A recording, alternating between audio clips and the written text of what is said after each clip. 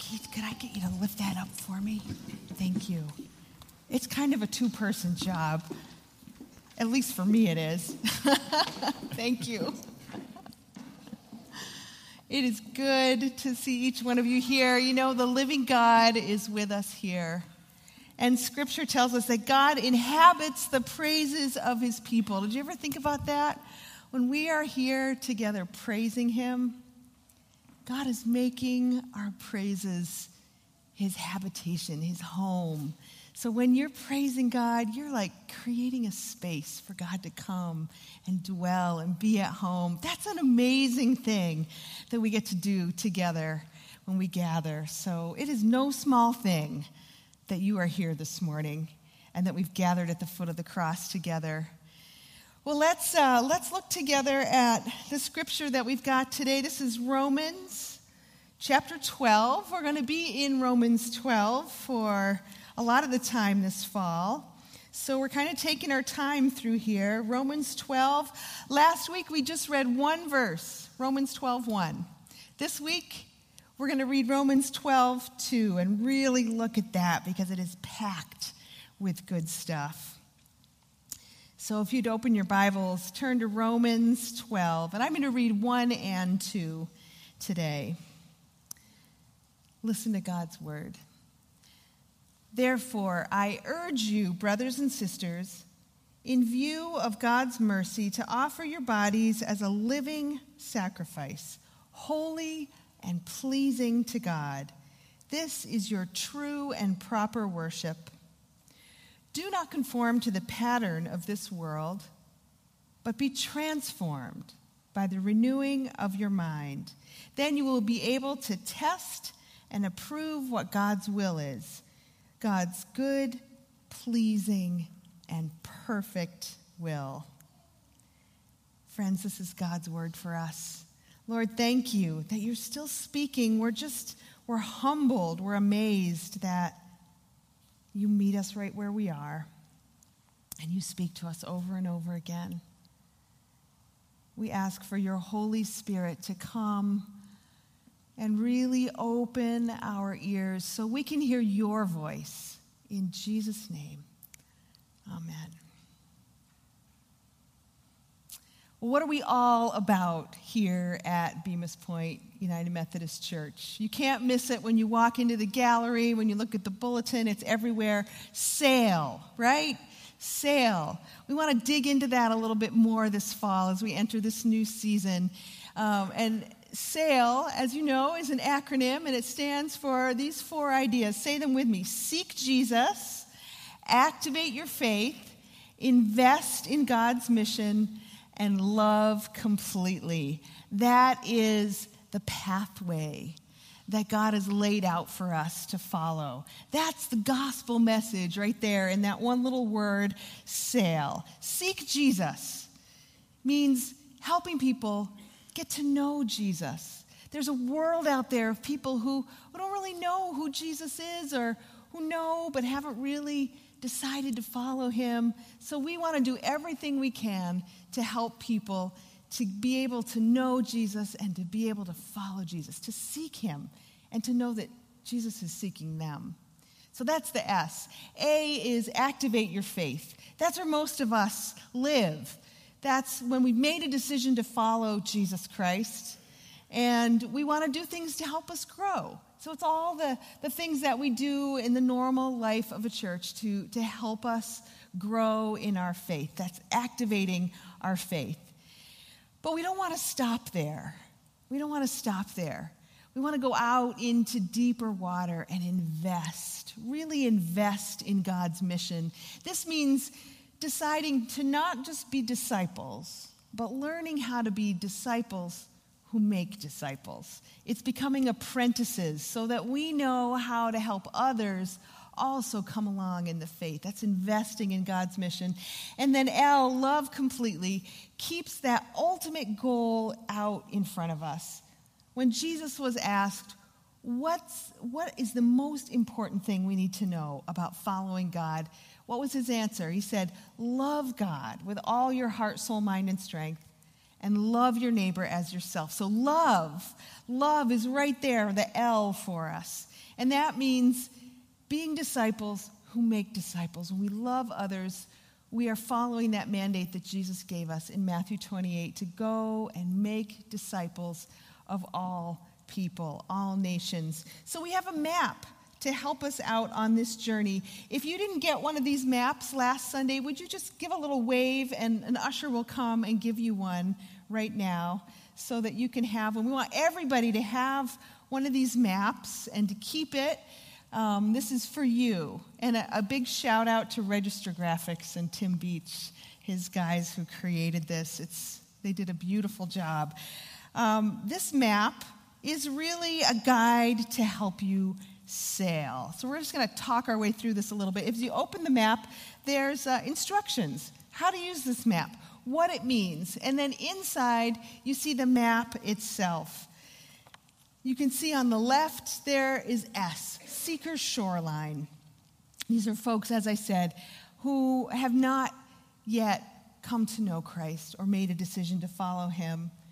And then there's Activation Bay. And you see there's lots of islands there in the bay.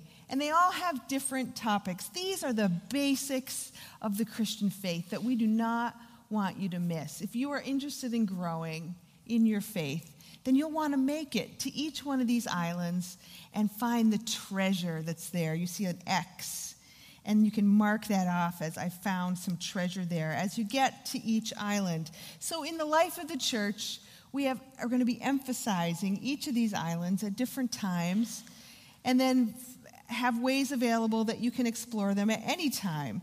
So this fall, we're really focusing on Service Island, up there on the left, Service Island, and what it means to live a life of service that Jesus lifts up as so important.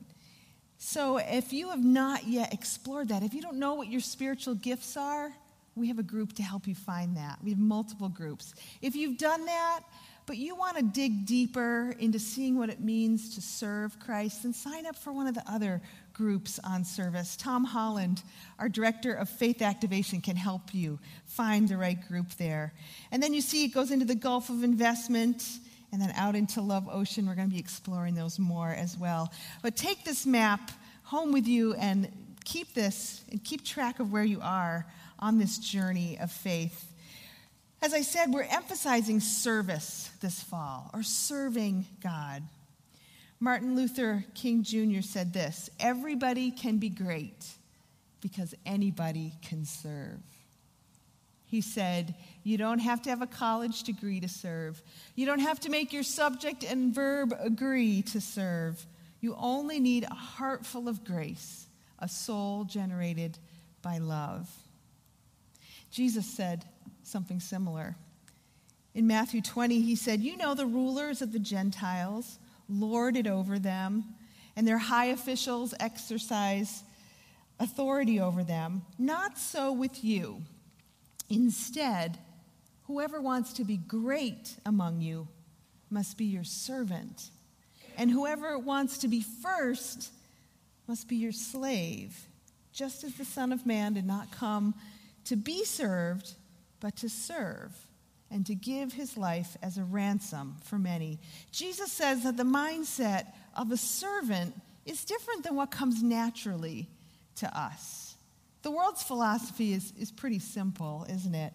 Happiness comes from being successful. That's what the world tells us. Success means being in charge, being on top, being able to make my own decisions and then carry them out, being able to have other people do what I would like them to do, be a master of my own destiny. The world tells us, if you want something, go get it.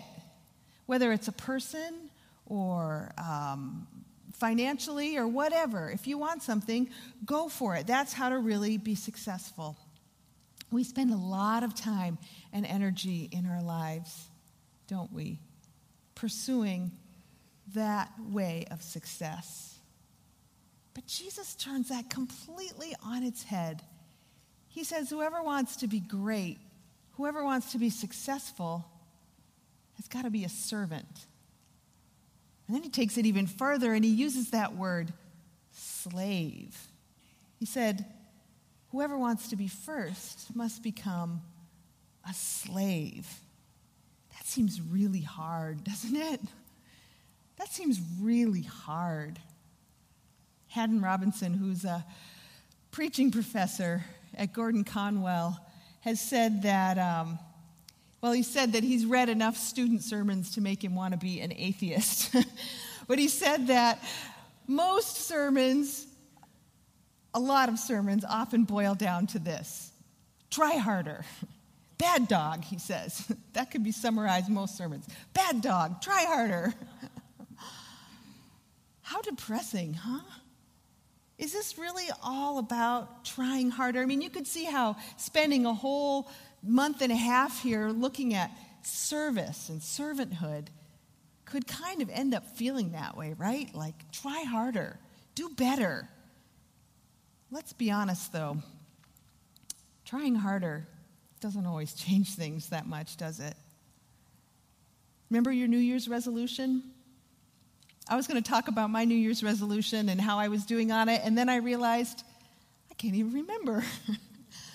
Not only do I not remember what my New Year's resolution was, I don't even remember if I made a New Year's resolution this year. So I don't know if I'm really keeping it or not, and you know what that's like. You could go into something with the best intentions, to try harder, to do better, to change yourself. It's pretty hard, isn't it?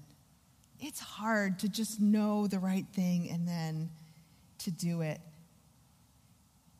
Romans 12 here, that we're going to be spending time in this fall, is sort of a manual for how to serve, a manual for the Christian life. But it's not really so much a how-to as a who. Not how to do it, but who makes it happen in our lives. Romans 12 tells us that the hard work of changing us so that we can be the truly great people that we were meant to be, in other words, servants, that hard work is God's work, not ours.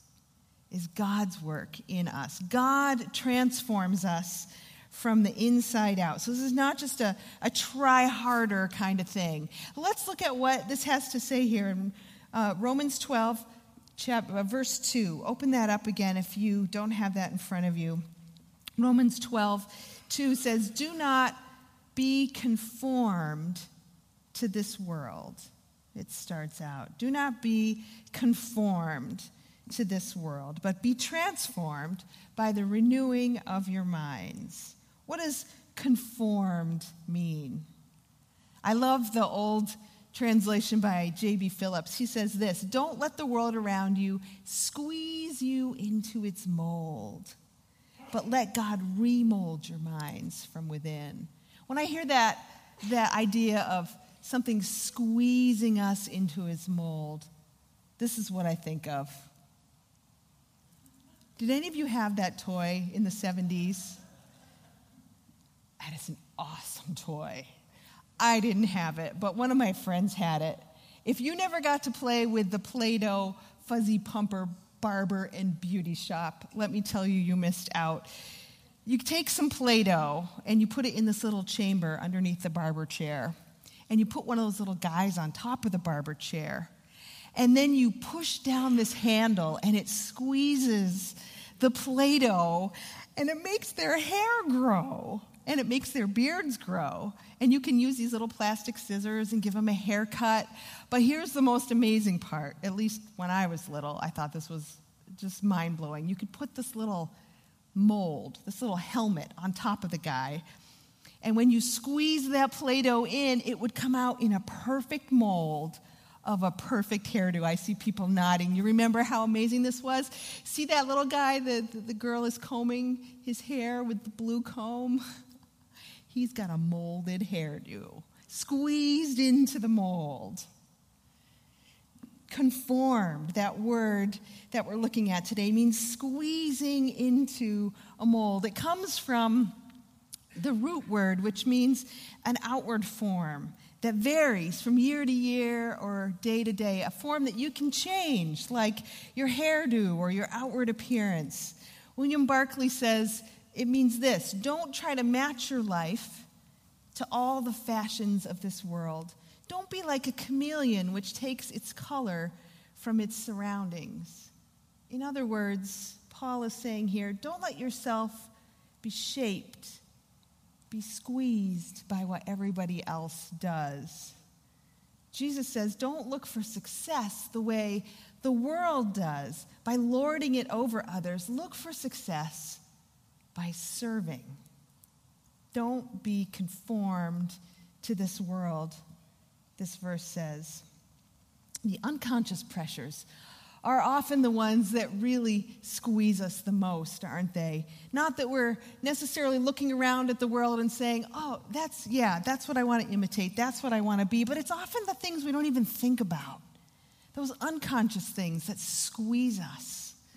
We follow the crowd without even realizing it, and following the crowd can be dangerous. There was a young man who was recruited to become a missionary in Venezuela. And apparently he didn't know very much Spanish, but he decided to go anyway. And when he got there, the next day was Sunday, so he decided it'd be good to start by finding a church service to go to. So he went to visit one of the local churches, but he got lost on the way. Eventually he found it, but by the time he got there, the place was packed, and there was really only one seat left, and it was right there in the front row. So he sat in the front row and he thought, well, I don't really understand what's going on here. I'm not really speaking Spanish, and I don't want to make a fool of myself, so he decided he would just find someone to imitate. He decided whatever the guy sitting next to him did, he would do the same thing, and that would help him get through it. So when they sang and the man clapped his hands, the missionary recruit clapped his hands as well. When the man stood up to pray, the missionary stood up to pray as well. When the man held the cup and the bread for the Lord's Supper, the missionary held the bread and the cup as well. During the preaching, the recruit didn't understand a thing. He just sat there and nodded when the guy on his right nodded. And then he perceived that the pastor was making announcements. People clapped. So he looked around to see if the man next to him was clapping, and sure enough, he was. So the missionary recruit clapped too. And then the preacher said some words that the man didn't understand, the missionary, and he saw the man next to him stand up. So he stood up too. And suddenly, a hush fell over the whole church. And some people gasped. And so he kind of looked around and he sat down. After the service ended, the pastor was at the door shaking hands, and as the missionary got to him and shook his hand, the pastor said to him in English, "So you don't speak Spanish, do you?" And the missionary recruit replied, "No, I don't. Is it that obvious?" And the pastor said, "Well, yes. I announced that the Acosta family had a brand new baby boy, and I asked the proud father to stand up." Oh, following the crowd can be dangerous. It can be dangerous. And as funny as that is, we know it really can be dangerous to follow the crowd. Jesus said, the road to destruction is wide. It's easy to find. There's a lot of people on it. He said the road to salvation is narrow. It's hard to find. It's easy to let the world squeeze us into its mold and not even really realize it or think about it. But it can be a life or death decision. Don't let the world squeeze you into its mold. Don't conform to this world, Paul says. The world here, that word doesn't mean the physical world, but it means the values of this age as opposed to the age to come when Christ will come again in final victory and establish his kingdom here. We live in that tension between the world now and the world we know is coming. The kingdom of God is already here, but it's not yet here. That tension is where we live. Stuart Briscoe says, That's where the thrill of much Christian living comes, living in that tension. Some days it doesn't feel so much like a thrill, does it, as a challenge. The easy way out of that tension is just to withdraw, to live in our own little Christian greenhouse and not interact with the world. Or on the other end of the spectrum, we can blend in so much that nobody even notices that we're different. Nobody even notices that we're molded to a different shape and we don't influence the world around us. But Jesus said, be in the world, but not of it. That's our challenge. Not conformed, but transformed. So let's look at what's next in this verse. Do not be conformed to this world, but be transformed. Say that word with me. Transformed. Be transformed by the renewing of your mind. The pressure to conform often comes from the outside, but transformation comes from the inside. That word transformed comes from the root word that means the essential, the inner character. It's the same root word as the word we translate metamorphosis. Transformation. Metamorphosis. You know what it's like to see a little caterpillar be transformed into a cocoon and then into a butterfly. That's amazing transformation. It's not something that can be imposed from the outside. It happens from the inside out. It's this transformation that Paul's talking about here is a heart and mind process. Not the external things, not the skin deep things, but the inner being. And here's the good news, friends. Here's the good news. This is not something that we have to make happen ourselves. This is something that God does in us.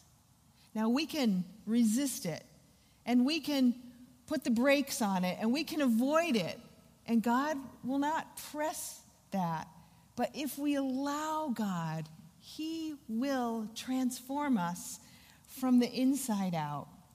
That is good news. Listen to how the Message puts Romans 12:2. This is a paraphrase. Don't become so well-adjusted to your culture that you fit into it without even thinking. Instead, fix your attention on God. You'll be changed from the inside out. Readily recognize what He wants from you and quickly respond to it. Unlike the culture around you, always dragging you down to its level of immaturity, God brings out the best in you, develops well-formed maturity in you. God does it. God does it. It's not try harder. It's allowing God to transform us from the inside out. God does the hard work of changing us so that we can be the truly great people that we were meant to be. Servants, slaves of God. Transformed here is in the present tense. That indicates it's a process. It's not like God just waves His magic wand over us and it's done. No, it's an everyday process, a little by little process. It's an every morning when we wake up or every day when we're faced with a new challenge, making that choice whether to conform or be transformed, whether we're going to allow God to do it. God does it, but we have to let Him. Not conformed, but transformed. That's the vision for our lives.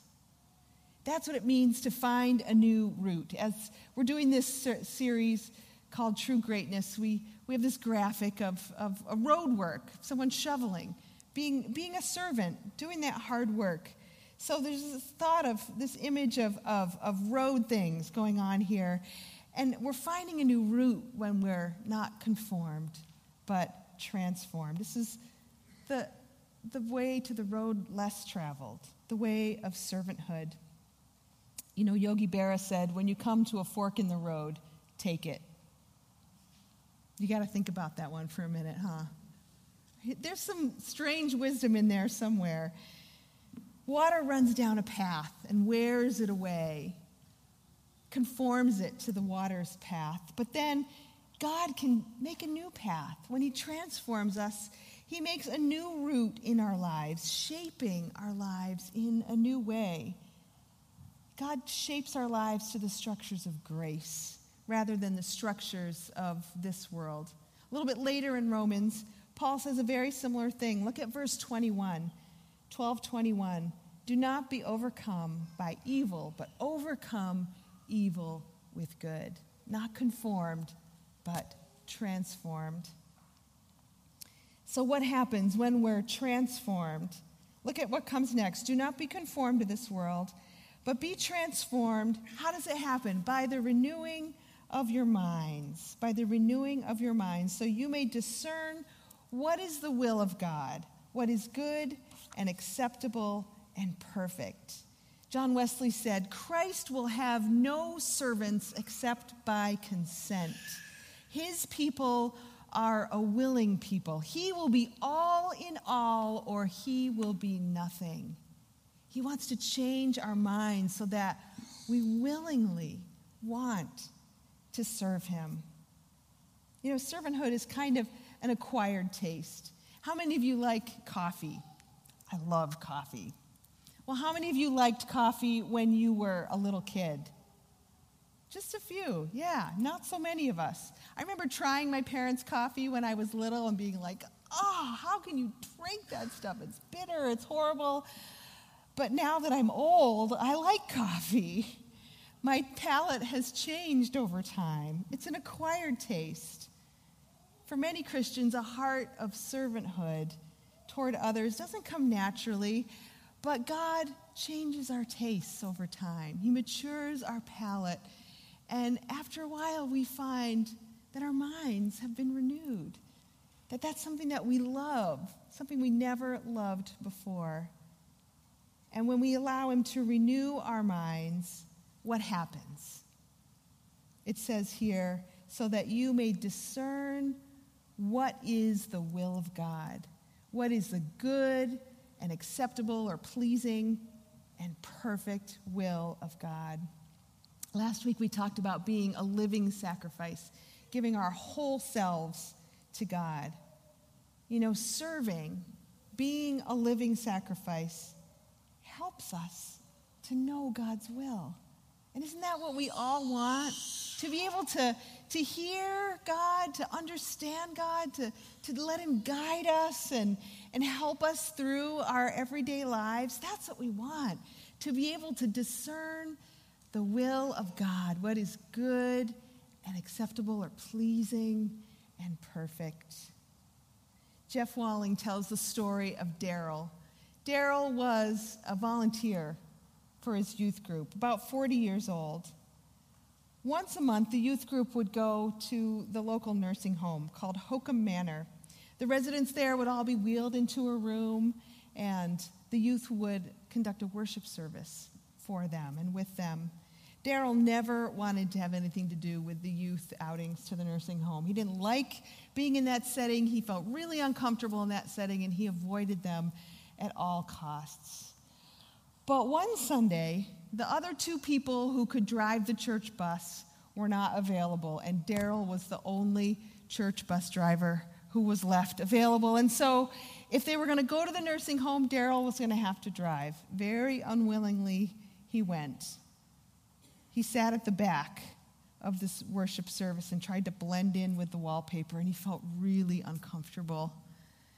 There were people around him in various states of being aware and not aware, and he just did not feel comfortable in that setting at all, and he felt very alone.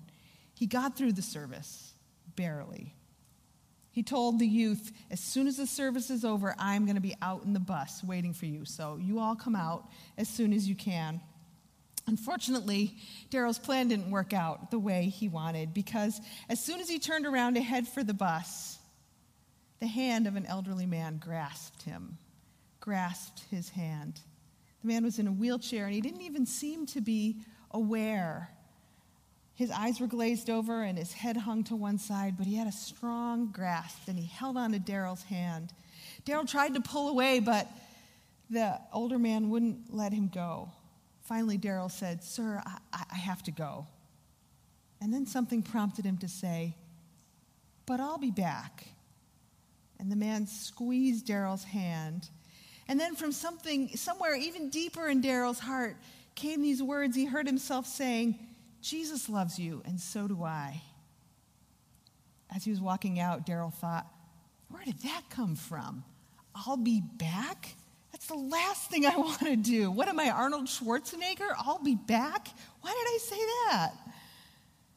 But the next month, Daryl signed up to drive the bus again to Holcomb Manor. And once again, there was Mr. Lee. He learned his name that time. And he grabbed Daryl's hand at the end of the service again. This time, Daryl actually enjoyed saying to Mr. Lee, "I'll be back. And remember, Jesus loves you, and so do I." And you know, Daryl signed on every month for about 6 months, one after another, and he became excited to see Oliver. He got to be on first-name basis with him. Even though Oliver wouldn't speak, he would always squeeze Daryl's hand, and Daryl would always say to him, "I'll be back. Jesus loves you, and so do I." They got to month number 7. They got to the worship service, and Oliver wasn't there.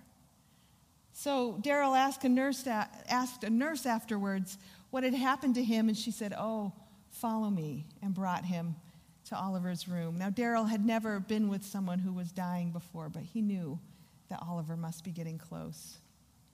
So he sat with him, and he squeezed his hand again, and he began to weep. And he took both of Oliver's hands, and he prayed with him, and he said, "I love you." And he stayed with him a really long time until finally one of the youth leaders came to him and said, "Daryl, we really have to go. The kids are all on the bus. We got to go." So Daryl said one more quick prayer, and then he said the familiar words, "I have to go now, but I'll be back. Jesus loves you, and I love you too."